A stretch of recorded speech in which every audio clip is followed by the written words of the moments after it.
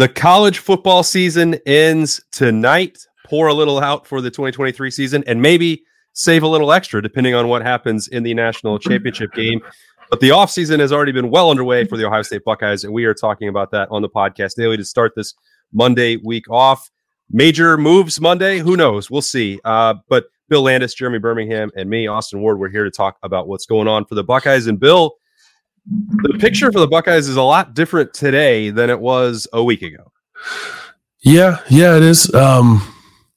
It's weird. Like, I think people are so stuck in like waiting to see what's happening with the coaching staff that they're not necessarily like super fired up, I guess, about the roster additions, which is kind of interesting because I think they've made some rather interesting ones and ones that I do think improve Ohio State. We talked about Will Howard quite a bit already, but like Seth McLaughlin, bringing him in from Alabama, it's like for a program that struggled on the offensive line all year, like, and there's no guarantee that Seth McLaughlin's going to be like, an All-American next year, but they bring in a 2-year SEC starter to bolster a group that really needed it, and it just kind of like passed by without people really paying much attention to it. It was kind of strange, but yeah, the roster is changing and will continue to change, and the coaching staff is changing. When that will ultimately be finalized is a matter for some debate, I guess. But if anyone was nervous that nothing was going to happen with Ohio State, both with its roster and with its coaching staff,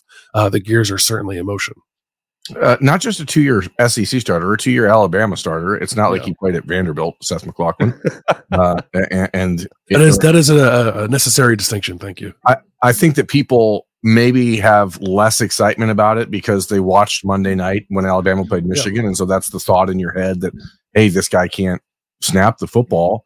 I've talked to at least a few people that believe that a good portion of the problems that he had last Monday night in Pasadena were more directly related to the quarterback than him. I don't know. I watched the game. It looked like I could see both sides of it, but I do know that when he snapped the ball, he blocked well. He was not getting abused by Kenneth Graham and Mason, whatever the guy's name is, Mason Grant. Graham and Kenneth Grant. You combine them into one person. Yeah, I mean, that's how they played all year. Or Chris Jenkins. So he held up fine in the run game against Michigan, and he was not, he wasn't getting whipped in the pass pro. So I think he's given up one sack and some, 1,200 or some career snaps. So you should be pretty stoked about that, considering how mediocre, and that's the nicest way I can put it, the center play was for Ohio State this year. So why people wouldn't be excited about that, I don't know. And then you add the 5-star commitment on Saturday from Devin Sanchez, the number 1 ranked cornerback in the country in the class of 2025. Like, there's good things happening. And that's what I was trying to say at the end of last week. Like, let's just wait until the things occur before freaking out. I think too, Berm, that Seth McLaughlin may have been playing through a wrist injury that may have impacted his snapping as well. I don't follow them that closely. That was suggested to me that maybe that was part of the issue for him late in the year. But you look at the body of work and how long Nick Saban chose to ride with him, there was probably a good reason for him to do so. Yeah. And then Ohio State is also keeping its own players. Tyleik Williams, Jack Sawyer, Lathan Ransom. We had some snap judgments on all 3 of those guys. Another big week for Ohio State. The deadline, is a week from now to enter the NFL draft. Still some big ones out there for Ohio State. Still some big ones that they could get back in the fold. So this does stand as a transformational, another big key week for Ohio State. But obviously the big intrigue will swirl around the coaching staff. As both of these guys alluded to, there are changes in the works. They have not been formally announced by Ohio State. I don't know if that's going to happen on Monday or not. Many members of the coaching staff are at the coaches convention that is still ongoing right now. They have opportunities to find other jobs. So I think the consensus from this group, I won't speak for Bill and Berm, a move is likely going to come on the defensive side of the ball. A move is likely going to come with the special teams coordinator position. And Ohio State and Ryan Day is ready to hire an offensive coordinator, which would then impact in some form or fashion what the rest of that coaching staff looks like on the offensive side of the ball, with one notable exception, which is that Brian Hartline is untouchable. So there's not a lot of stuff that we can really get into on offense right now. I don't know a name of a top target or any advanced discussions for an offensive coordinator. And until that piece of the puzzle is nailed down, none of the rest of the stuff can really occur if what we've been given indication is true, which is that that person, whoever comes in, is going to have some say over evaluating which coaches are staying and which ones are going. Oh, well, you guys can feel free to speak for me while I still have no voice, by the way. Please don't hesitate to do that. I'll speak for you, Bill. I mean, we've all heard the rumors about Dan Mullen. We've seen that percolating online. We don't know. That's the problem right now, is that there's a ton of rumors and you don't really know what's true. The people that we talk to around Ohio State, like there's a lot of things they're willing to say right now, but the who is that offensive coordinator secret has been very, very tightly guarded. I don't know if it's related to the NFL season ending on Sunday and Ryan Day, the newly formed CEO of Ohio State football, like wanting to talk to a few people who finished their seasons on Sunday. I think that there's a good chance of that. I do hope that new CEO style Ryan Day understands that even if you hire a head coach of the offense, like you had with Jim Knowles as the head coach of the defense, that you are still the guy in charge. And that if there are coaches you want on your team, then you tell that guy, we're keeping those guys, and let that person, whoever it is, work around them. Because while I do understand that it may be appealing to an offensive coordinator candidate to say, hey, you have carte blanche to do whatever you want, I look at a guy like Keenan Bailey or even Justin Fry, who I know a lot of people are, on the fence about because of the way the season ended for Ohio State. In my opinion, and my opinion does not matter outside of this conversation, and maybe not even in this conversation, but my opinion is that it's too early to consider moving on from Justin Fry. It's way too early to consider letting someone like Keenan Bailey go, who has one of the brighter futures in college football.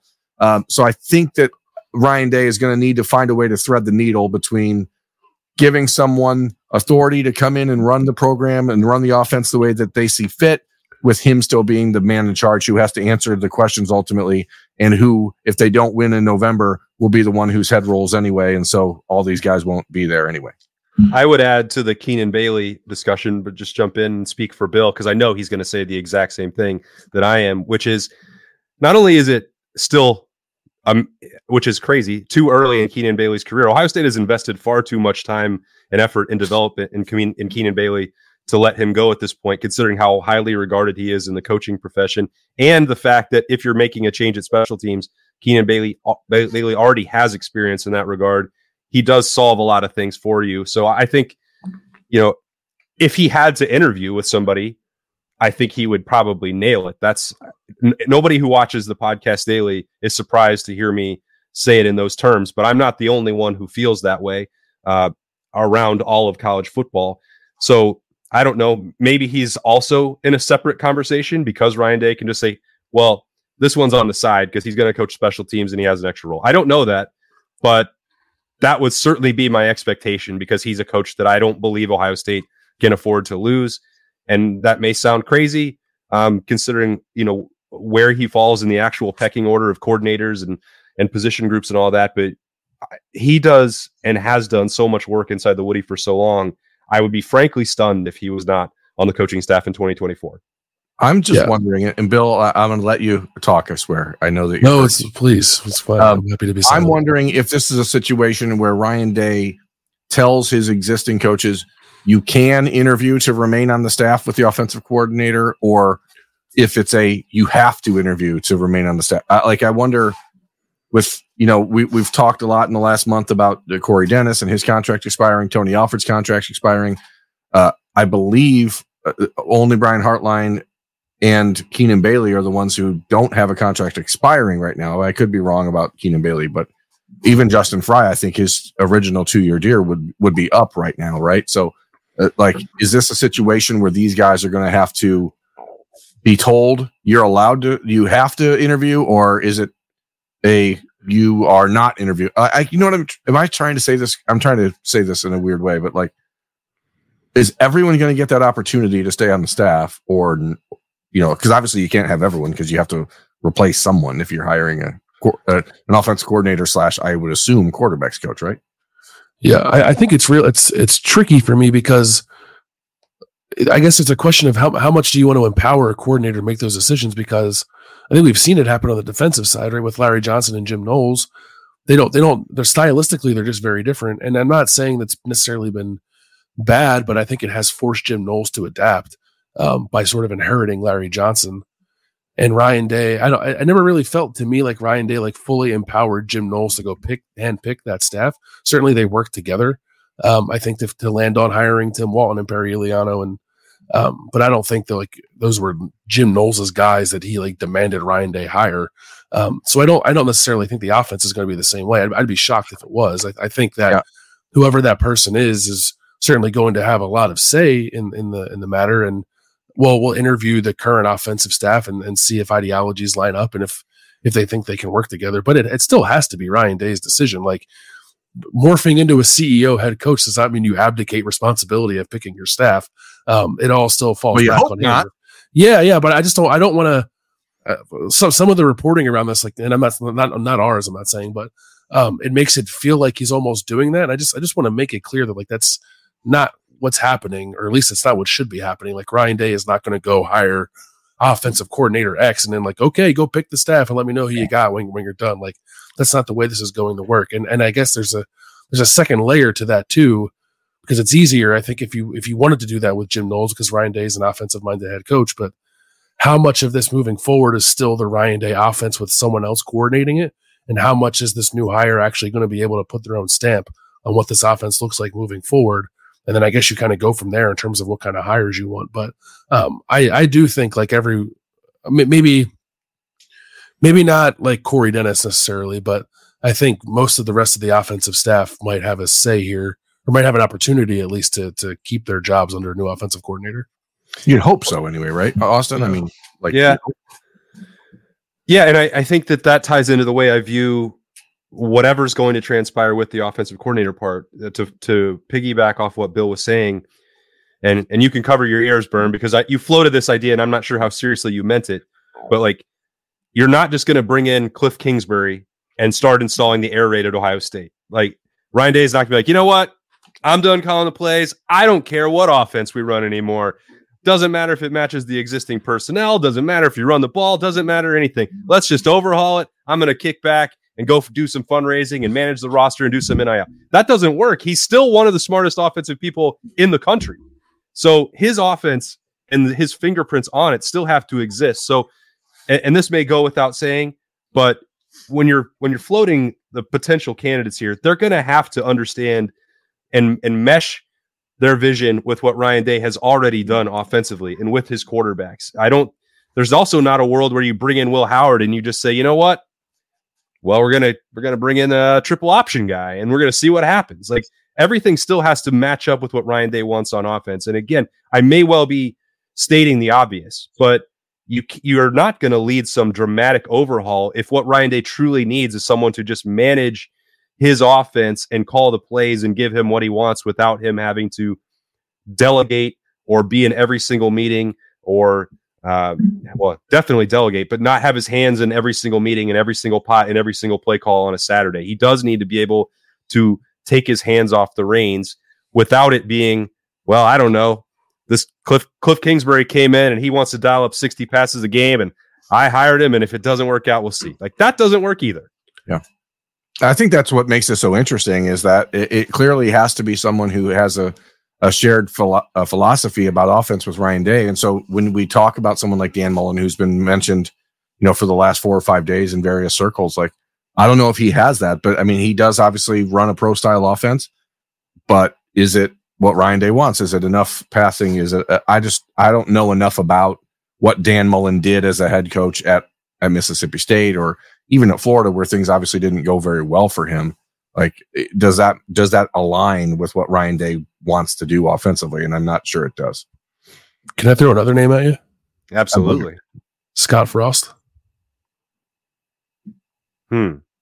Scott Frost circa 2018. Well, are we trying to piece together some Chip Kelly action here or what? Okay. Yes. Yeah. All right. Yeah. I just don't think that works. I mean, I think maybe it does. I don't know. I mean, I guess it makes sense from the Chip Kelly perspective. The Dan Mullen makes sense with the New Hampshire ties. Like, there's a lot of things that line up, but none of it really feels like a home run. To me, the Dan Mullen thing is a problem because Ryan Day spent 5 years working to sort of separate himself from being the guy who took over for Urban Meyer. And if you go out and immediately hire a guy who was the offensive coordinator for Urban Meyer, like it feels like that's maybe a step backwards. And I don't think that that's where he wants to go, but yeah. Bill's got me really got the gears turning on the Scott Frost situation. Because of the number of tweets and stories that I'm going to have to delete from the internet if I have to start covering Scott Frost. But I mean, I think it's an intriguing option. He was certainly not equipped to lead a renaissance of Nebraska. And I think that he has limitations as a head coach that were revealed pretty quickly once the pressure got ramped up in terms of understanding quarterback play and maybe being able to use a mobile quarterback and blend maybe some of his offensive ideas or Chip Kelly's offensive ideas with what Ryan Day already knows. I don't know that I would have to dismiss that out of hand as a potential option. And what you hope to get out of that is that Scott Frost learned something from his failures as a head coach, but the fact that he's been in that situation would give him an opportunity to maybe, take more command of that side of the football while letting Ryan Day do some of the things that we've talked about CEO style, sort of like what Alabama and Nick Saban have done a lot of times with guys like Lane Kiffin or Steve Sarkisian. So I don't think it took me 30 seconds to process what you were trying to suggest. And I don't know that I could say that's a bad idea. I don't love it, but I could understand it. Here's why.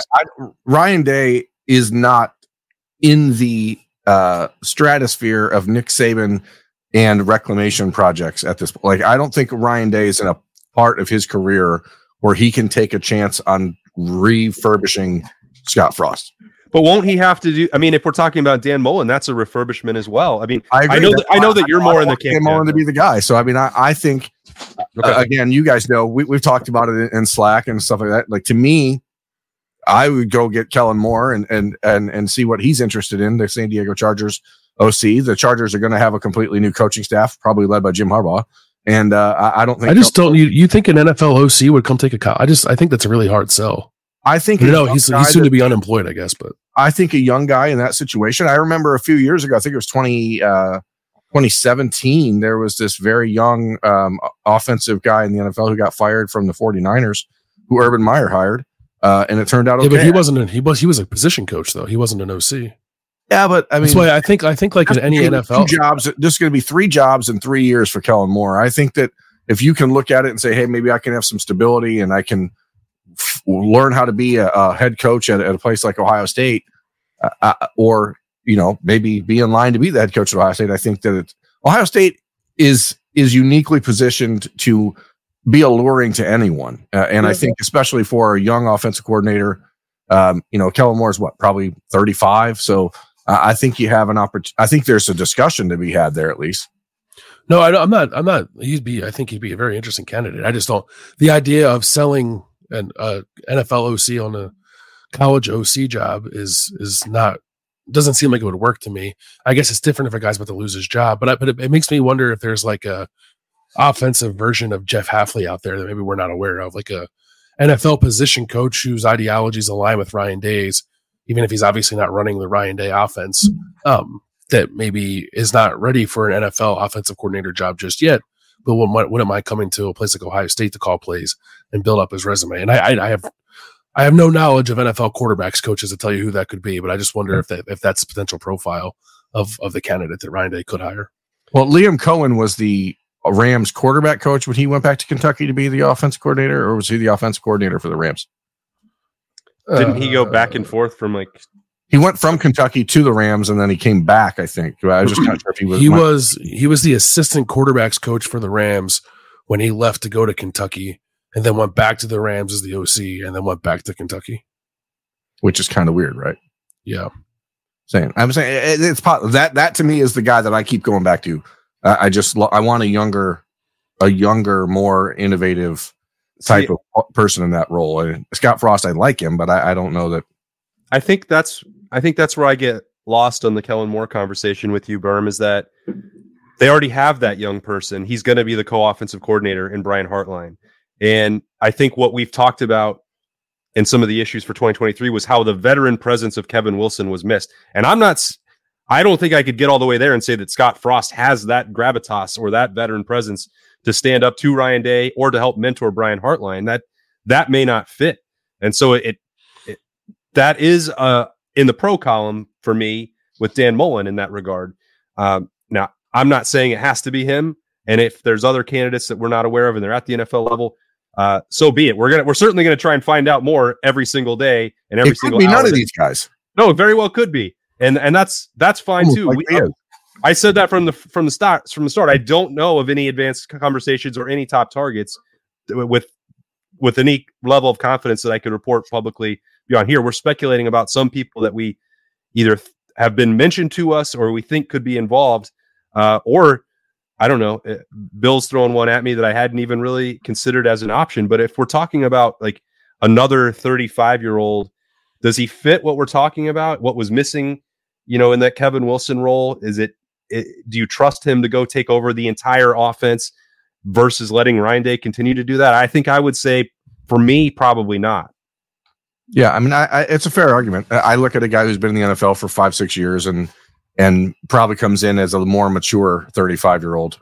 And that's where it's appealing to me, but I don't know, when you bring up Scott Frost, like, is Scott Frost the right guy to mentor Brian Hartline? I don't think he is. I mean, that's no. I would say no to that. Yeah. Is Dan Mullen? Probably, but you go into this knowing that if it is someone like Dan Mullen, an older guy who's been a head coach, who's been around, maybe you're not asking him to be a top 5 recruiter in the country and hope that his resume is what recruits people for him, because he's not, from what I understand, the most personable guy out there on the recruiting trail. So Ryan Day's reputation has done the majority of the heavy lifting at quarterback. So maybe if you combine those two things, it works. But is there someone like Dan Mullen out there that's not Dan Mullen?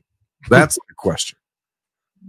There's another version that has been suggested that I think is even less known as a recruiter, less renowned as a recruiter, which would be Brian Harsin, who also has head coaching experience. And we should just end the show. I am not in favor of that in any way, shape, or form. But I mean, he might be less likable than Dan Mullen, from what I've heard, and that's the problem. I didn't really consider Dan Mullen to be unlikable when he was at Florida. A lot of people who covered him at Mississippi State as well thought that the personality was engaging. He's not a great recruiter, as you said, but I don't know. My issue with Mullen squarely falls on the Urban Meyer tree. And I think if Ryan Day's trying to escape that, then he can't go back to that tree. So let me be clear. I don't know if Dan Mullen's unlikable. He's unlikable to me as a candidate, because I think that if you're trying to build your own legacy, then keep going back to the same well seems like the poor decision. Yeah, no, I don't think you're wrong about that. But it is wild to think after just 1 week of January in 2024, how different things have looked for Ohio State and how different they're going to look by the time we get back together next Monday on the Podcast Daily. We're going to follow all these developments as closely and accurately as we can in the days ahead. There's NFL draft decisions. There's more transfer portal activity going on as Ohio State looks to build the roster. And then these coaching moves will eventually transpire, and we will break all those down as much as we can. We'll be at Roosters later on Monday. We'll have the live show. We'll talk a little bit about the national title game there and maybe make some picks for what's going to happen. Bill might not be on the show. So, Bill, do you have a prediction for Monday night? Yeah, I will not be there because I don't want to infect Roosters with my illness. My prediction is that Washington wins by a touchdown. I think it was 35-28 was my score. All right. So there we go. That's coming. Again, a national championship that I'm sure a lot of people in Columbus and watching the Podcast Daily will be tuned in for as well. And we'll talk to you again on Tuesday on the Podcast Daily for whatever happens at Ohio State. For Bill and Burham, I am Austin. Thanks so much for joining us to start the week. We'll talk to you later.